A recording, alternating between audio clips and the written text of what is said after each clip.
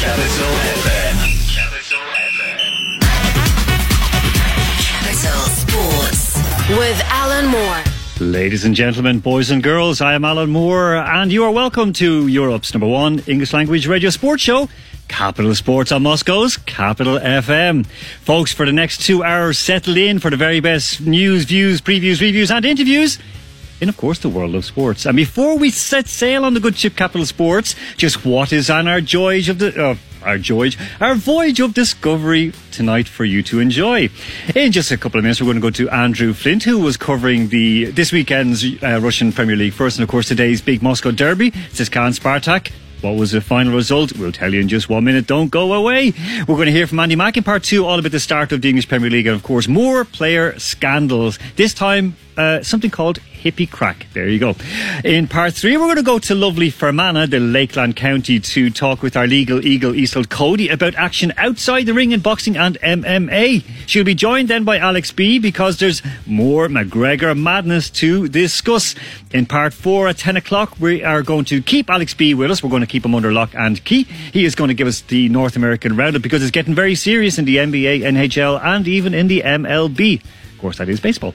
And then we're going to be joined by athlete advocate, former kickboxing world champion, and one of the really, really good people in sports, Cara O'Donovan. Of course, she is going for Olympic gold next year in karate.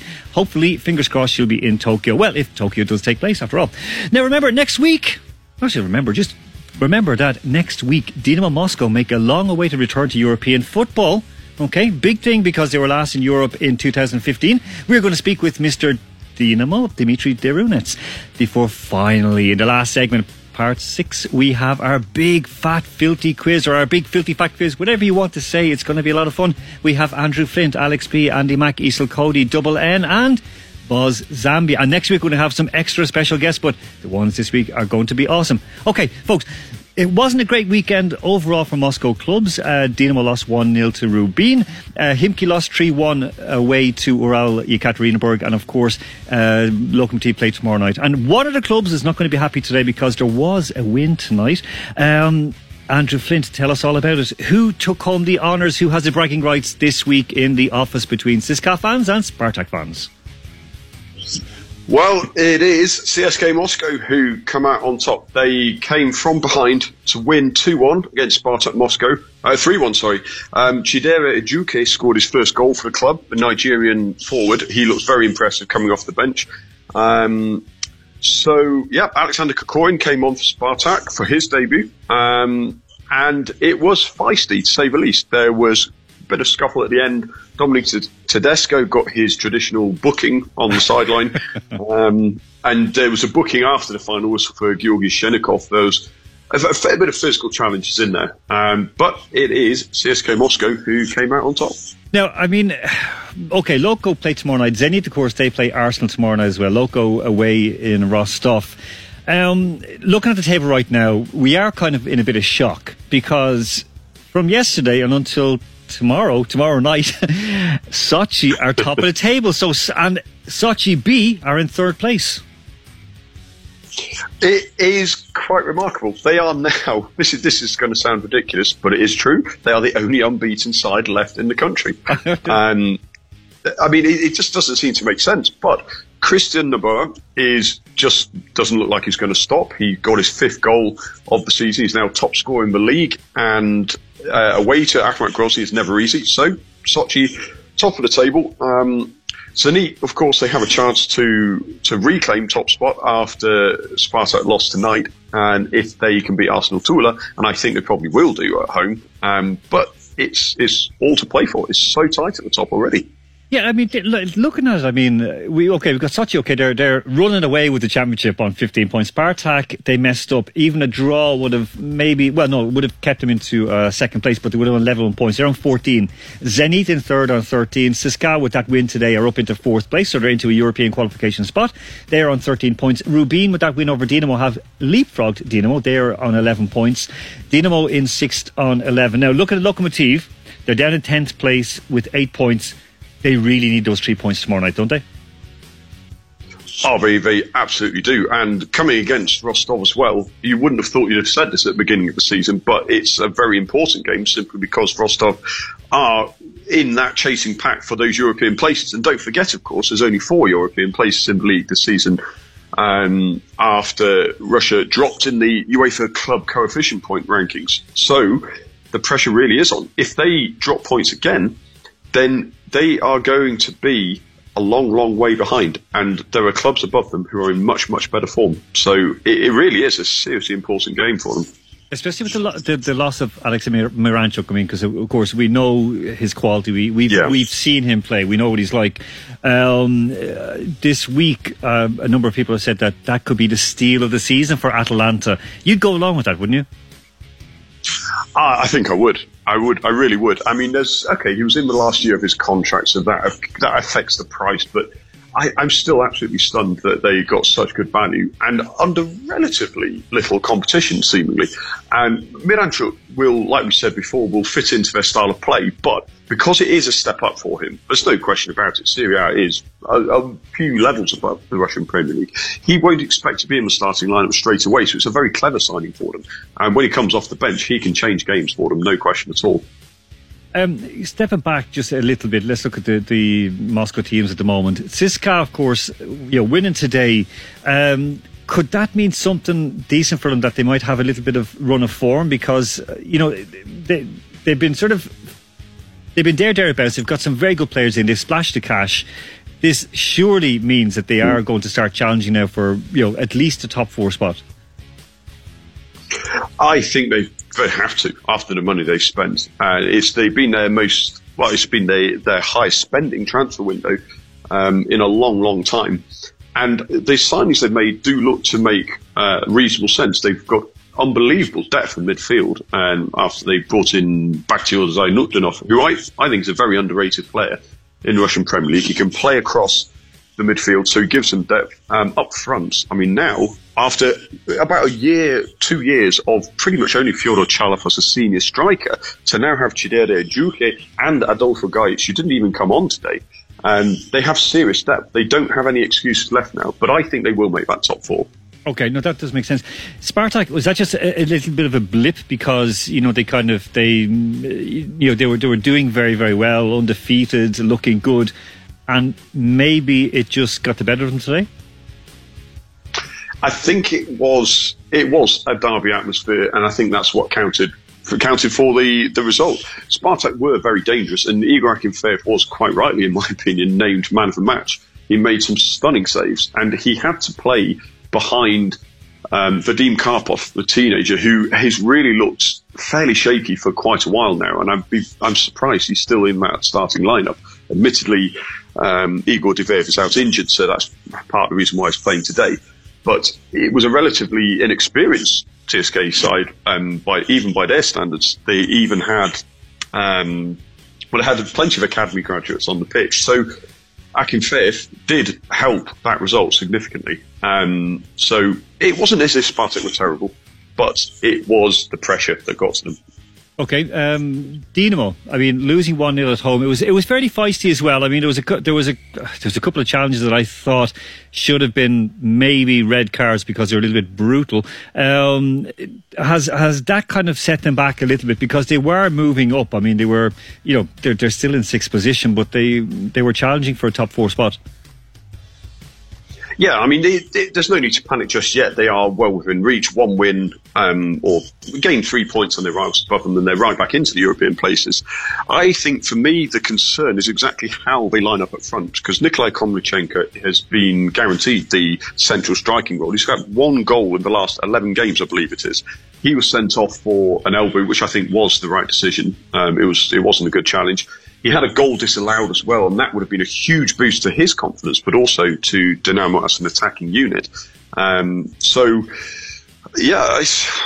got the tools there, but I just think they are too inconsistent. And without that dependence on Komlichenko up front, which you would have thought when they brought him in, his scoring record in Czech Republic was fantastic. He just hasn't brought it over yet, so they need him to get firing. Okay, no, that is fair enough. Look, there is, of course, a bit of scandal, shall we say, that was hit the 7th round of the Russian Championship. Before we discuss that, of course, it's linked to COVID. Before we discuss that, let's look ahead a little bit to next week. Okay, so we discussed, of course, Loko tomorrow. By the way, Loko tomorrow, do you think that they have a chance to win, or it'll be a draw? I'll be honest, I can only see this being a draw. I think there's so much pressure on there. Rostov have been very, very tight this season. They only conceded 5 goals in 6 games. They are at home and they are playing within their means. I think Loko will probably have to accept a point at this rate. Okay, no, that is fair enough. Okay, looking ahead to next week. By the way, we didn't mention Himki. Himki, of course, out in your neck of the woods, losing 3-1 to Ural. I mean, looking at it, I mean, in all fairness, I mean, Ural were very, very good. Himki put it up to them, but Ural just phenomenal. I mean, one of your favourite players, Big Falvey, was just unbelievably good. Oh, I mean, this is a man who has, I would argue, he has as much class as any number 10 in the country. Just is simply his legs are gone because he's 32 years old, but when he is on the ball, his quality is unbelievable. And the thing with Ural is they've strengthened seriously well in the transfer market. They've got a very, very solid midfield now. Daniel Miskic and Branko Jovicic were keeping Rafael Augustiniak out of the side, which is unthinkable, bearing in mind the last 12 months. So, Big Falvey you can always rely on for the goals. And all we need now, add a striker and they can challenge. Okay, as you mentioned, of course, Himki are down the bottom of the table. They are in 15th with 3 points, just nominally ahead, or marginally ahead, not nominally, marginally 1 point ahead of Rotor. We'll come back to Rotor in just one moment. But before we do, we're going to have a look ahead to next week's round of games, round 8, of course. Okay, Zenit are out in Ural. Let's not talk about that just now. CSKA are away on Sunday, 2 o'clock kickoff out in Ufa. Spartak are away in Kazan, so they're both out on the Volga. They're against Rubin. That is an afternoon kickoff, 4:30. Loko are at home on Sunday evening, 7 o'clock against Tambov, and Dinamo are home on Monday night, 7 o'clock against Akhmat Grozny. Okay, let's start off with Ufa CSKA. Well, Ufa are struggling. There's no two ways about it. They've only won once all season, conceded more than any other side, and CSKA will be absolutely fired up after this derby win. So I can only see a win for CSKA. They won't need to press themselves too much, and I think they'll be relatively comfortable, possibly 1-2-0 win. Okay, Rubin and Spartak. Well, Rubin got that win against Dinamo, so there's a bit of confidence there. They're up in the table. They've got 3 wins so far. They're not doing too badly, but Spartak, they will be fuming, and particularly Tedesco. So I do think this has got goals in it. I think Spartak will probably still edge this, though. They have the quality. One defeat doesn't destroy their season, so I think 2-1 to Spartak. I think they'll win. Alrighty, that's fair enough. Loko home to Tambov, that's a home win all day. It should be. Okay, it is local we're talking about, so we have to be very, very careful. But they should. Exactly. They have that little bit too much for Tambov, wouldn't they? Well, exactly. Tambov, I think, are a smart side. They pick their battles well. They tend to do well against teams around them. And away to Lokomotiv, nobody will expect them to win. They'll sit back, and I think it will suit Loco because they'll have that time and space to build attacks. And I think they should be comfortable. But who knows? Okay. Now, Dinamo, of course, are playing Nakhmat. We'll discuss that next Sunday. So let's go straight away to that situation in Volgograd where Rotor were unable to play against neighbours Krasnodar. Just tell us quickly what happened and why was the match cancelled? Well, it was about coronavirus positive tests. Yesterday, there were 7 players who were tested positive. They were separated, as is the standard procedure, and today the remaining players were retested. But the match was only called off just over an hour before kickoff because the Volgograd region health authorities hadn't notified the Russian Premier League at that stage on their advice, because that's the standard procedure. The health authorities decide, can it go ahead or not? And the RPL in the end decided themselves, right, we have to call this off. But 1 hour, 15 minutes before the game started. So that game has been called off for now. We should hopefully see it. Well, we'll see what happens. But very late notice. Okay. Do you think that, we should, this is kind of the new norm, isn't it, Andrew? This is something we should be getting used to because teams will be cancelling matches when there is some sort of a hint of an outbreak, wouldn't it? Well, yes, exactly. It's unfortunately we have to accept that this is quite possibly going to be a relatively normal thing that will happen, because when an outbreak happens and the rules state that the health authorities have to give you notice, it's never more than a few hours before the game because they want up-to-date medical advice. But organisationally, logistically, it's a nightmare. But it's always bound to happen, and it's been happening throughout the levels of Russian football, down to the third level as well. So the Premier League will have to accept it will happen sometimes. Okay, Andrew, thank you very much for that. We're going to come back to you, of course, in part 6 for the quiz, so get your thinking cap on. We'll talk to you a bit later. Right, folks, we're going to go to the break right now. We're going to come back with Andy Mack and have a chat about the English Premier League and some scandalous behaviour going on around it. What else do you expect? I guess it's part of the fun of the whole league. Right, we're going to go out to the break with... I think you'll like this song, okay? So, of course, we should have played this when Dimitri Durenets comes on because it's called 5 Years' Time, but then it would have been 5 years ago. So we don't have a song called 5 Years Ago, but this is No One the Whale, 5 Years' Time. Back after this with Andy Mack. Capital Sports with Alan Moore.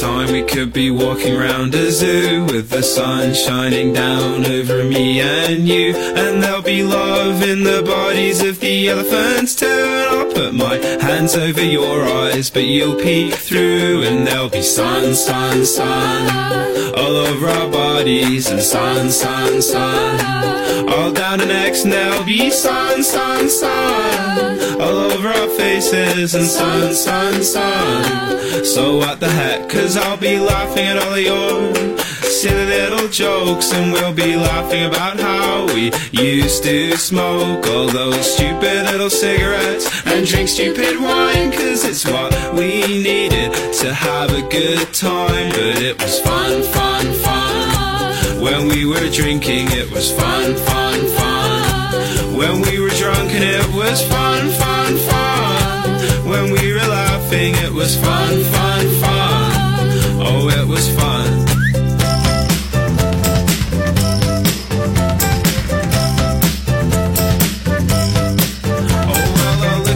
Say it's the happiest that I've ever been, and I'll say I no longer feel I have to be James Dean, and she'll say yeah, well I feel all pretty happy too, and I'm always pretty happy when I'm just kicking back with you. And it'd be love, love, love all through our bodies, and love, love, love all through our minds, and it'd be love, love, love all over her face, and love, love, love all over mine. And though admittedly all these moments are just in my head, I'll be thinking about them as I'm even come true, but in my mind I'm having a pretty good time with you. Oh, in 5 years time I might not know you. In 5 years time we might not speak. Oh, in 5 years time we might not get along. In 5 years time you might just prove me wrong.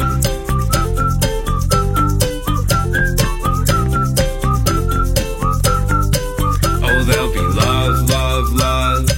Wherever you go, there'll be love, love, love. Wherever you go, there'll be love, love, love. Wherever you go, there'll be love, love, love. Wherever you go, there'll be love, love, love. Wherever you go, there'll be love, love, love.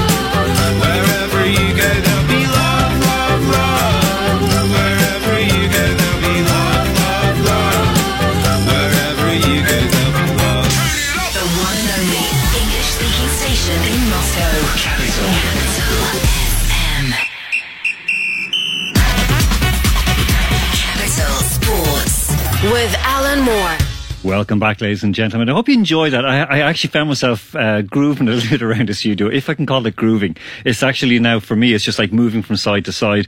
A little bit of a shout out, of course, to one of our listeners who just messaged us in that she is listening to us. Laura Connor, of course, she is the Public Relations Officer for Moscow Shamrocks. Laura, have a great night. I hope you're enjoying the show. And, of course, if anyone wants to play Gaelic football, let's just get out there right away before we go to Andy Mack, who's waiting for us very patiently. He's waiting he's a man of great patience. If you want to train with the Moscow Shamrocks, you go out to the Sapsan Arena, 10:30 Sunday morning. That, of course, is out at Cherkizovo or Lokomotiv. So Sapsan Arena, 10:30 Sunday morning. Try Gaelic football for men, women, boys, girls, the whole lot. It is the best full body workout you'll ever need. And that's just getting there. But when you get there, then it's even better. Okay, we're going to go straight away to Andy Mack because, of course, the English Premier League kicked off this weekend. Today, a couple of games. Leicester won 3-0 against West Brom. Spurs, well, I can't say flattered to deceive. They just deceive all the time. Lost 1-0 at home to, of course, Everton. Arsenal opened up their account with a 3-0 win at home to Fulham. Crystal Palace whipped Southampton 1-0. Game of the weekend, of course, was Liverpool home to newcomers, or new arrivals, I should say. Leeds United, they won 4-3. West Ham, of course, well, they're just terrible. They lost 2-0 at home to Newcastle United. Okay, Andy Mack, what were your big takeaways from the first round of games in the English Premier League this weekend? Sorry, I was getting a bit impatient waiting for you there. I guess the big takeaways for me were the sides coming up. Obviously, Leeds ran Liverpool very, very close, but West Brom and Fulham both started brightly and then fell apart. And I think the teams that have come up are going to really, really struggle now this year. Obviously, the Manchester clubs are missing due to their participation in Europe. I guess the biggest takeaway from that, for me personally, would probably be a bit of intrigue in seeing how Arteta does at Arsenal this season and whether he can get them back into the Champions League. 3-0 win. New defender slotted in quite well at the back, having Gabriel, another Brazilian. And if they keep hold of Lacazette and Aubameyang, they could be quite an exciting outfit this year. Do you think that the Arsenal fans will show a bit of patience this year? Because they seem to be going through managers like you go through, pairs of underwear, 2 per year. I'm talking about myself, Andy. Don't worry. I like you know that thing, Andy. When I actually said this, it's an Irish students thing that if you can't wash your underpants, just turn them inside out. No? Well, I was going to say 2 per week, but a year is generous. You're very extravagant for a Scotsman, but anyway, go on. I try not to wear any, to be honest. But listen, you have to, when you're wearing a miniskirt, you have to. A kilt is okay, it's down to your knees, but a miniskirt is a bit, Yeah, it just depends how windy it is, I guess, for the public. I think they definitely have to show a bit of patience this year. I mean, Arteta did quite a good job of sort of steadying the ship a little bit, and they do look an awful lot better at the back. And the new system that they've been trying out seems to be working. It may need a bit more patience, but obviously Arsenal fans need to take into consideration that 38 league games, however many games in the Europa League, plus the Cup. So it's for a lot of clubs that perhaps don't have the money to spend big on boosting up the squad numbers. It could be a tough season, as Spurs look like they might be about to find out. Do you think the Spurs, they're a team that do have a decent bit of money? Of course, they put a lot of it into the stadium and so on and so forth, but they do have money. There's no two ways about it. Do you think that this is going to be a very bad season for them, that they could end up outside of European football? Well, I actually thought, considering that Harry Kane got to miss August playing in the Premier League, he has a thing where he never scores in August that everyone rants on about. The fact that they'd skipped out August for the Premier League this season, I thought might go in their favour. But the bits of the game I saw today, they were pretty woeful. And Everton actually missed an open net as well in the first half. New stadium. They could be in a bit of financial trouble at some point, and they may have to start looking at players on the periphery of the starting 11 that might bring them in some transfer kitty, such as the likes of Eric Lamela, that's not really getting much of a look in at the moment. Would they maybe even get rid of Harry Kane? I think, for me, he's been he was disappointing during the international break for England. I thought he wasn't really offering too much. And I think when he's lacking that little bit of confidence, he can actually, because they have to start him, I think, he can actually be more of a hindrance rather than someone that's going to be effective in getting you goals. It's an interesting one, but I think they've kind of missed the boat now on getting the 100 million from whoever it was. Was it Real Madrid, I think, that were in for him last year? Yeah. I think that price tag's probably now gone, and certainly teams like that abroad won't be paying the inflated prices that English clubs are currently paying for British players. Look at Liverpool winning 4-3 against Leeds. Now, of course, last week we discussed Liverpool. Is this a good sign for Liverpool, the fact that they are back, that Liverpool fans will be crowing come the end of the season, or do you think that this is about to blow up in their faces? I think the manner of the victory was probably the boot up the bum that they needed at the start of the season to get them focused and get them going again. I think if they'd have won that game easily, it could have been a difficult kind of little period where you're having to get motivated to do it all over again. So I think that kind of game has probably lifted the spirits. They got the 3 points, and they've also, realised that it's going to be a long season. They need to concentrate. The likes of Virgil van Dijk making mistakes in that game when they win a game is going to be the sort of thing that will win them another championship if they get close to it again. Tomorrow, of course, we've got two games, 8 o'clock and 10:15 Moscow time. First one is Saudi-owned, I should say, Sheffield United playing Wolverhampton Wanderers, Chinese-owned, and Portuguese agent run. And then you've got Brighton and Hove Albion against Russia's favourites, Chelsea. How do you think those two games are going to work out, Andy? Very excited to see how Chelsea get on with the new German connection there with Werner and Havertz. See how they settle in. Could be a very, very interesting season. It'd be really interesting to see whether they will break into the top two if Lampard gets it right. The other game, I mean, the bit that Sheffield United have signed, I can't remember how much it is they've actually paid, but an awful lot of money for a bunch of players that I think are vastly mediocre, and I hope that they sorry if you're a Sheffield United fan, I actually hope that they struggle this season for the amount of money they've spent on very, very average players getting in to boost their squad. So I'm hoping for a Wolves win, and it'd be interesting to see how Chelsea get started. Yeah, just before we move away from Sheffield, did discuss, I had an article out this week about Sheffield United, that they are, of course, Saudi-owned. There was a huge, of course, kerfuffle. We discussed it and covered it last year and during the summer as well. During the summer, during the lockdown, on Capital Sports 2.0 about the Newcastle buyout by the Saudi Sovereign Wealth Fund. Why do you think Sheffield United are getting a free pass with a Saudi owner, whereas Newcastle are getting their pants taken down and spanked? Well, Mike Ashley, I think, probably doesn't help in that situation. Obviously, Newcastle fans were desperate to get him out. I don't exactly know. Maybe perhaps clubs don't really see Sheffield United as much as a big club anymore as perhaps they were in the 90s.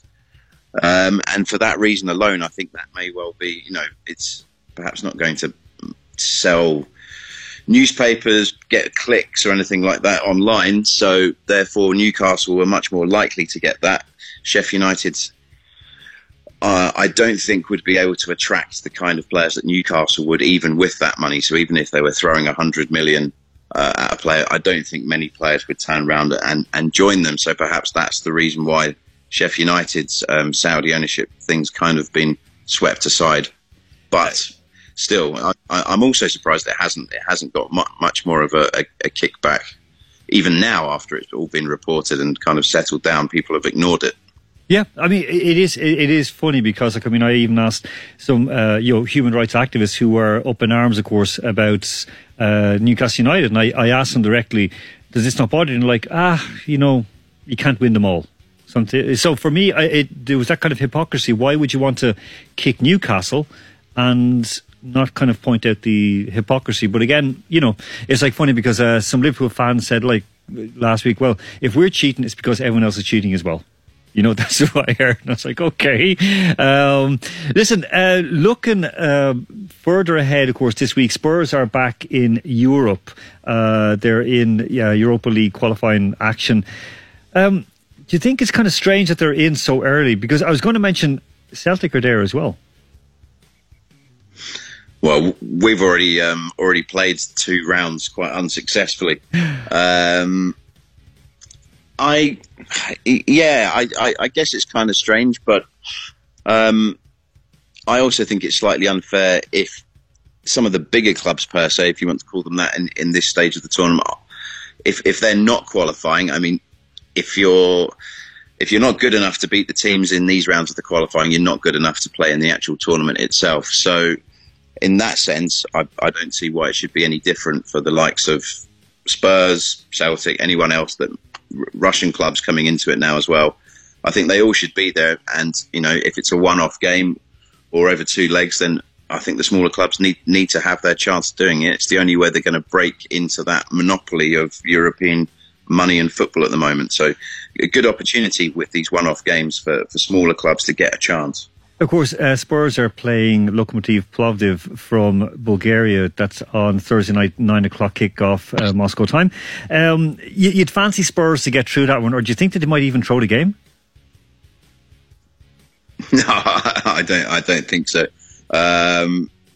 Bulgarian football's kind of fallen away largely. Even the sort of top dogs that they have, Ludogorets, have sort of struggled the last couple of seasons. So I don't think Spurs will have any problems getting through that one at all. It would take a massive upset. And do you know, also, well, it's actually 11 o'clock Moscow time. Try to find this one online because it will be very good. The atmosphere is going to be, well, non-existent. Who Milan are playing? Do you know who it is? AC Milan, who they're playing on Thursday night? Shamrock. Shamrock Rovers, exactly. Yeah, I mean that's just it. And a lot of those players, like Donnarumma and so on, like the goalkeeper, they're all missing for Milan. Yeah, I think I think a lot of the players didn't travel. Was that what it was, or they've cut the squad down? I'm not quite sure. A bit of both. Yeah, I think it's a little bit disrespectful, but I guess with the Italian season starting up fairly soon, there'll be a sort of mind-eye on making sure players don't get quarantined or anything like that before what they would perceive as their big games, as their season curtain drops. Andy, before we look ahead to next week's round of matches in the English Premier League and get your expert take on it, Ronald Koeman today supposedly... Okay, some insider sources in Barcelona have said that he wants to buy immediately Mo Salah from Liverpool. 28 years of age, he doesn't show signs of slowing down. He's still able to dive in the box and win penalties. That's Salah, of course. Koeman, well, he just cheats. Listen, Koeman, do you think that might happen? That Salah will go to Barcelona? Well, if they're looking one season ahead to Messi going, I think they almost certainly would have to buy someone now in order to sort of bed them into the squad to find out whether it's going to really fit and suit. So I think it kind of does make sense that Barcelona would be looking at someone like that. And obviously Messi being in his 30s as well. I don't think someone being 28, 29, 30 is going to be a big problem if they're going to produce for three years for them. So if Salah's head could be turned, I think it would be one of the big two in La Liga. Now that he has won a league title and a Champions League for Liverpool, could be an interesting one. Okay, and finally, just on the new gossip roundup, Gareth Bale. Now, like we were talking last week, where would he go to? Could it be Spurs? Maybe it's all about the money, of course. I think he's on, as you said, €650,000 a week. Man United are looking to try and get him because they are running out of time and running out of patience with Dortmund to try and get Jadon Sancho. Bale to United? I think they would probably try to push through the Jadon Sancho one. I know that there's been, it seems like they've now kind of agreed a few of the issues that they had before in terms of the wages, in terms of the agent fee. That seems like it's actually getting closer to being done than it has been at any point over the summer. So for that reason alone, I don't think I can see Bale going to United. Okay. Andy, next week, of course, it could be, it won't be a season defining because there's a long way to go yet. Chelsea at home on Sunday to Liverpool, kick-off 6:30. That's one that Chelsea would like to sort of maybe kick the table out from underneath Liverpool. Yeah, big one to lay down a marker to the rest of the league. And also, I mean, being at home, sadly, in this case for Chelsea, obviously with it all being behind closed doors, I think that they might miss out on a little bit of an opportunity there with that early game. But certainly Leeds will have shown Chelsea a few of the issues that Liverpool might be having, teething in, fitness, whatever it is at the start of the season. So an exciting one to see whether Chelsea are going to be serious contenders or not this year. Okay, what would you're taking? What would you if I had to put a gun to your head? What would you say? Who's going to win it? Score draw. Score draw. Okay, that's great. Andy, listen, I knew you'd be back in part 6 was for the big fat filthy quiz. So until then, get your thinking cap on, and we'll talk to you later. All right, thank you. Okay, that was Andy Mack. He will be back, of course, but we're going out to the break. We have a nice little ditty for you to sort of like round up things a wee bit. We're going to come back after the break with Isel Cody and Alex B because we have a lot more to talk about today. This isn't for Andy Mack. So if anyone starts saying this is because of Andy Mack, no, it's not. This is Billie Eilish and Bad Guy. Capital Sports with Alan Moore.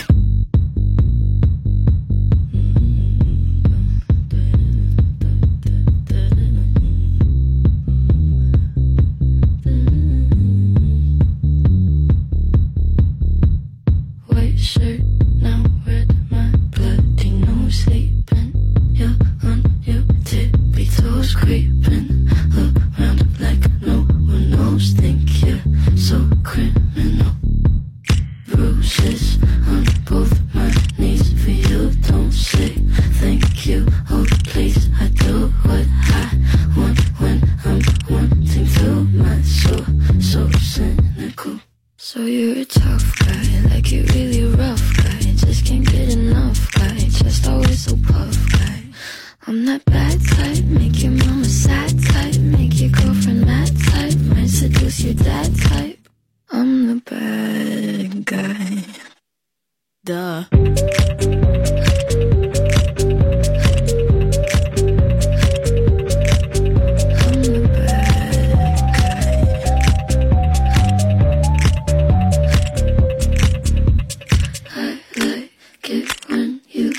Control, even if you know that you don't own me.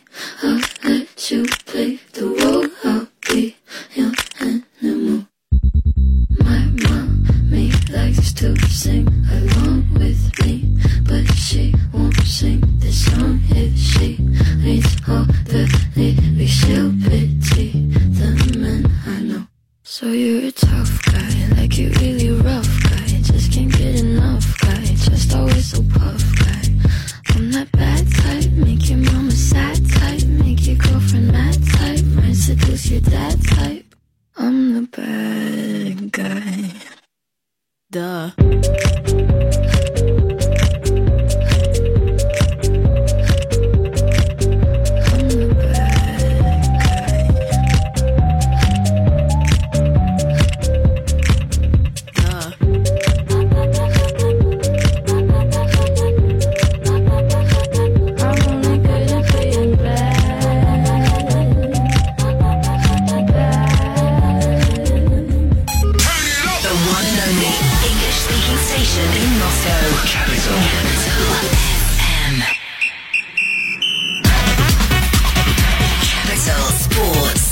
with Alan Moore. Okay, folks, hope you enjoyed that little one from Billie Eilish. We, of course, are back. This is part 3. We're going to go in just one moment to Iseult Cody and Alex B. So, all going well, we will talk to them in just one moment. So, folks, what's been happening, of course, in the world of fight sports? Well, it's pretty, it's pretty strange because Conor McGregor has been carrying on yet again. Now, I don't know how to sort of get through this, but we will. There's also in boxing some lawsuits been taken, especially in Ireland, between Carl Frampton and Barry McGuigan. Ones that are really, let's just say, upsetting because Barry McGuigan himself, former world champion, had a lawsuit against his former manager, and now his former boxer has taken a lawsuit against him. So, to tell us more about that, we're going to go to County Fermanagh to Iseult Cody. Iseult, can you hear us? Try to get Iseult back on in just one moment. We will try to, we're going to call Iseult in just a moment. We just can't get her at the minute, but we will. Okay, we're going to try Iseult one more time.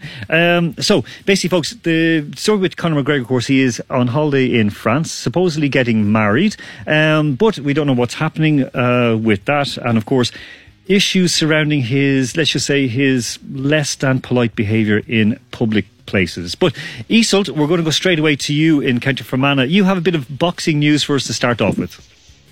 I certainly do. And unlike normally when I'd be saying I've seen a great fight and I want to tell you about an up-and-coming bout, all of the current fights in the boxing world are coming from inside a courtroom, which I'm also secretly loving because it's working very well for the lawyer in me.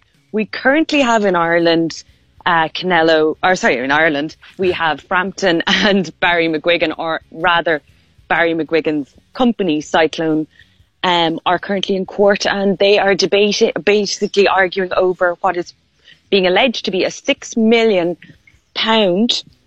amount due to Frampton, and that is what Frampton is alleging.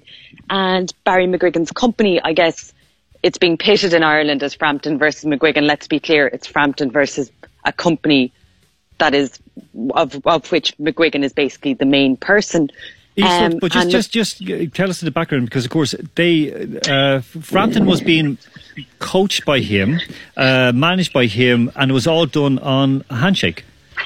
Yeah, so essentially, Carl, in the opening days of the court case, what we have heard is that Carl basically, without any independent legal advice, signed a contract with Barry and with Cyclone. Part of the contract provided that essentially in agreeing to it, Carl, who was also a director of Cyclone, and I need to make that clear, he was a director of the company, he had subsequently resigned, he was to get 30% of the company's profits. And basically what he is alleging is that over the course of several years, Cyclone were not paying him the full amount of his purse.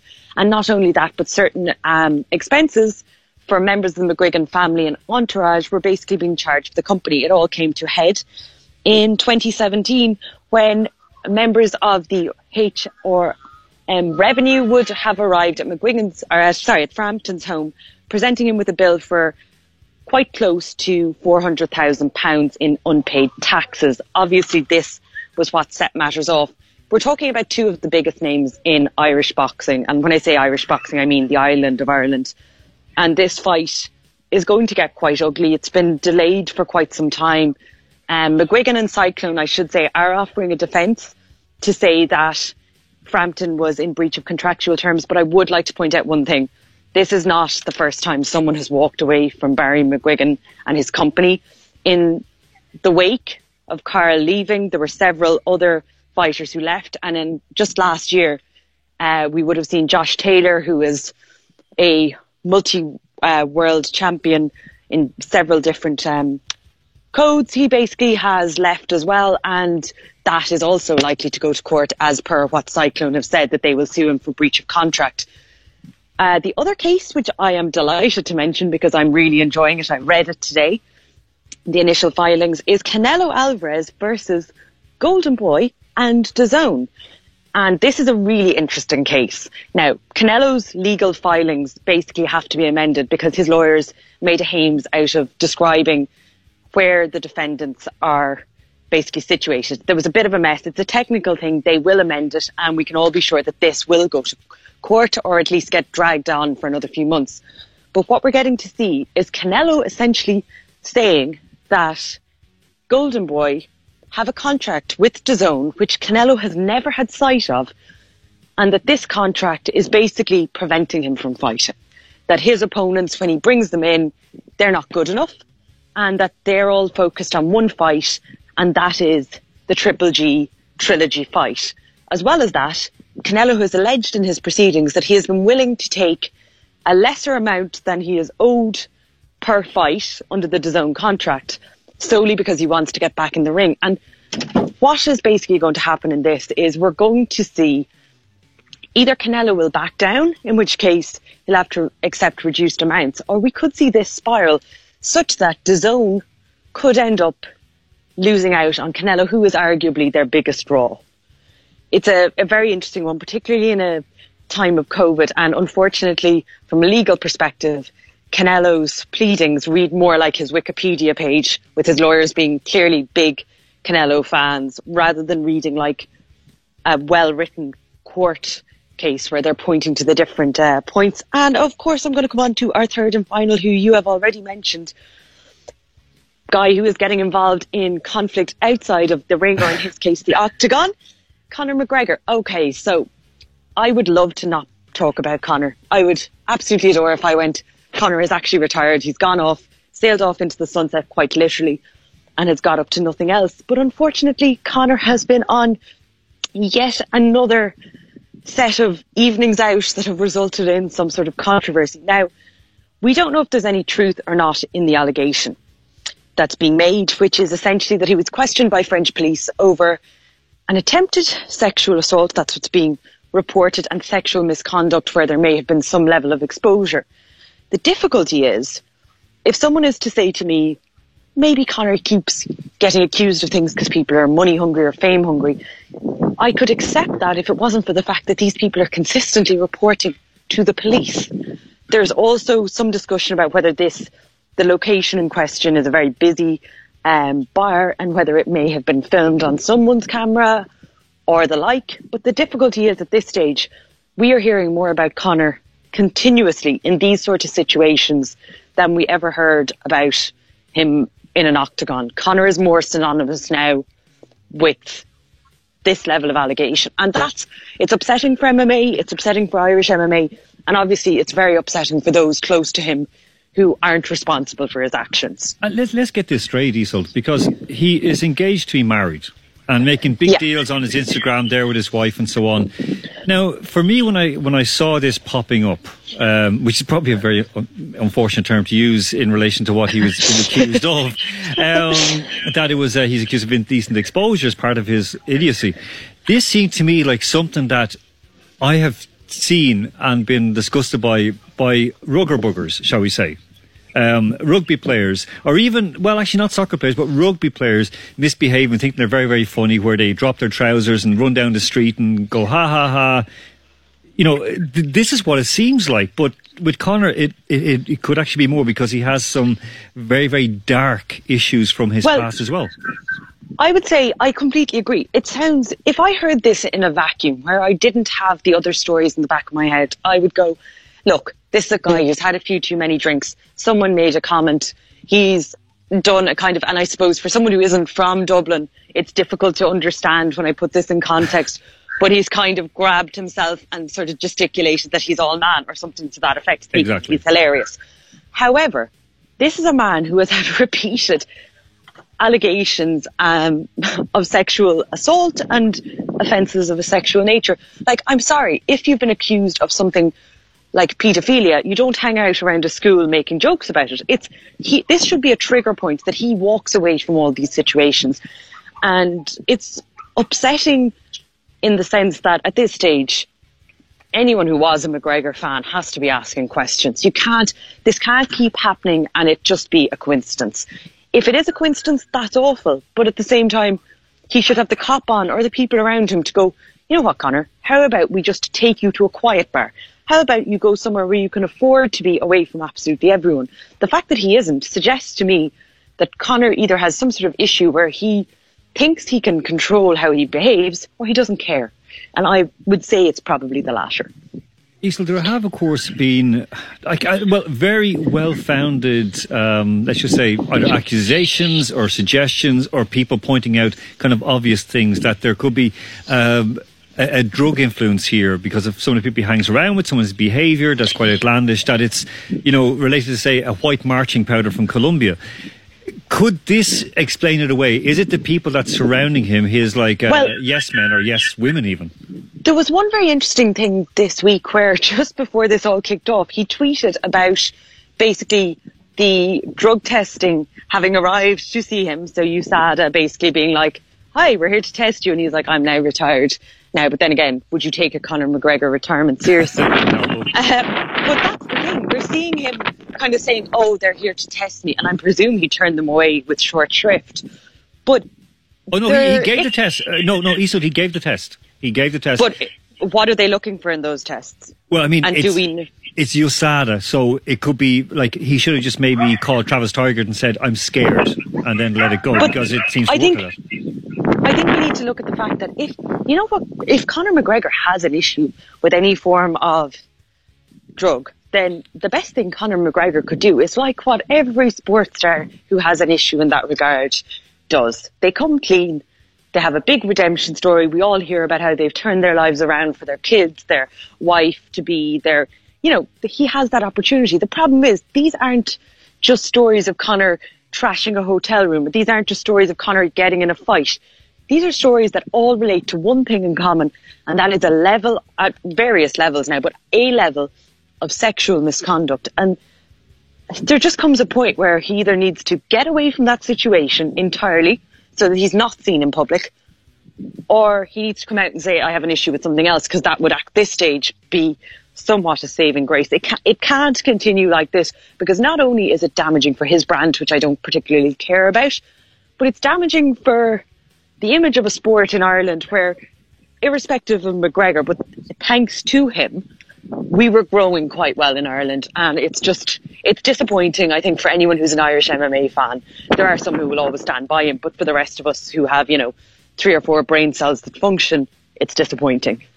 Is he redeemable? Everyone's redeemable. Look at Tyson. Look at some of the things he's said. Look at both Tysons. Everyone is redeemable to an extent, but to certain members of the public, I will include myself in that, who there are certain types of conduct you can't be redeemed from under any circumstances. Isel, listen, thank you for that. We're going to be back to you, of course, in part 6 for the Big Fat Filthy Quiz. So until then, I have been rehearsing. Don't you worry. It's my week. Okay, we expect you're not going to get it easy, but we know you're going to win. Isel, thank you very, very much. Okay, we are going to go now to Alex B in just one moment. Of course, there are NFL games going on around the USA right now. They kicked off on Thursday. Big ones are, well, basically a friend of ours, a very, very good friend of the show, the Washington football team. They are, of course, former Washington, Native American name. They are losing 17-10 at home to the Philadelphia Eagles. The Jets are down 21-3 against the Bills. The Colts are beating the Jaguars 17-14. The Bears are losing against the Lions 20-6. Seattle are beating Atlanta 20-12. Our Browns are losing 24-6 against the Baltimore Ravens. That's a really tough one because, there's a big history there. The Packers are 22-10 up against the Vikings, and the Raiders from Los Angeles are 20-15 up against the Panthers. Now, hopefully we have Alex B on the line. Alex, can you hear us? Yes, I can. Can you hear me? Hear you loud and clear, buddy, loud and clear. Okay, listen. Before we've only got a few minutes to start off. We'll be back, of course, in the next section after 10 o'clock. But I want to just ask you right away, Conor McGregor, I mean, what does he need to do, Alex? Because, of course, Isel is very, very clear. He needs to come clean. He needs to clean himself up. He needs to stop this nonsense. How is it being reported on in North America? I'm not really sure as to what he did. I think there was another sexual assault allegation, I think. Is that what this is in reference to? Yeah. This is the third one, I think, in the past year or so. I think Conor McGregor, he really just needs to, he was showing in his last fight, I keep bringing up his last fight because he was showing that he wants to, come back maybe at welterweight, he's still very young. He still has, he's a very good fighter, obviously. So, I think he needs to make some decisions now when it comes to like doing stuff like this, because he obviously doesn't have the same hunger that he used to have, which is, it's pretty. It's understandable. Pretty self-explanatory. Yeah. But he needs to do something about that if he wants to, because his legacy is also very important to him. He said that it's important to him. So I think, he needs to just clean up his act, come back in. If he wants to fight, he needs to fight. If he doesn't want to fight, then, why is he even doing this? Exactly. Listen, spot on. Very, very correct, Alex. Okay, right now it's in the third quarter, 4:45 gone between the Clippers and the Nuggets, and the Clippers are leading 73-68. Last night, a huge win for the LA Lakers, 119 over the Rockets, 96. How is the NBA standing? Just give us a quick roundup, Alex. I'd really rather not, because I know something else happened last night. Of course. Something else happened last night, which I'm not too happy about at all. I'll make you say it. Go on. What happened last night? All right. So the Celtics, in a very, very narrow game, by mostly because of the referees, by the efforts of Jason Tatum and the referees, they have won Game 7 against the Raptors, 92-87. Again, very, very close series, but Boston has moved on, barely, to face against the Miami Heat. Okay, and of course that first Miami game, of course, is on Tuesday. The time, we're still waiting to hear what it is. LA against LA Clippers, of course, they have another. Well, they're still playing against the Clippers. The Lakers, are they showing their teeth right now, Alex? Oh, they really are. The Rockets they're obviously a very big team to beat. They've been kind of a little bit dysfunctional this year compared to like maybe 2 years ago. But James Harden is still James Harden. Russell Westbrook is still Russell Westbrook. A victory against that team is big, especially, they took 4 games to 1. It's pretty convincing. So the LA Clippers are against the Nuggets right now. However, if the Clippers win this game, they're going to go up against the Lakers. And Nuggets still have 2 games to win if they want to continue into the Western Conference Finals. But so we have the Miami Heat against the Celtics, and we have the Lakers against the winner of this game. Okay. Or this series. Cool. It could be an all-LA showdown. Okay, Alex, you're going to stay with us, and we're going to come back to you, of course, after 10 o'clock with Cara O'Donovan. But we're going to go out to the break right now because, folks, don't get stressed out. Don't be like the 21 Pilots. We'll be back after the break with Cara O'Donovan and more Alex B. Capital Sports with Alan Moore.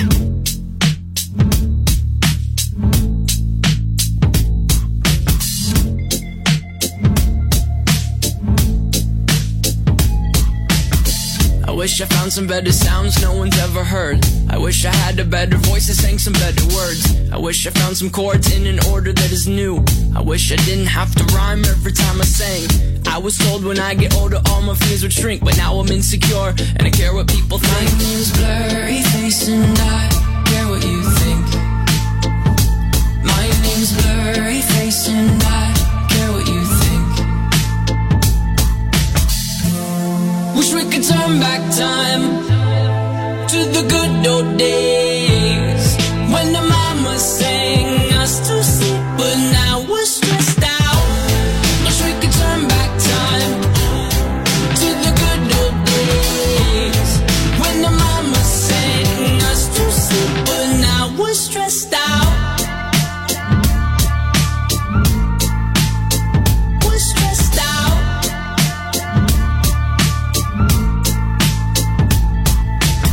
Sometimes a certain smell will take me back to when I was young. How come I'm never able to identify where it's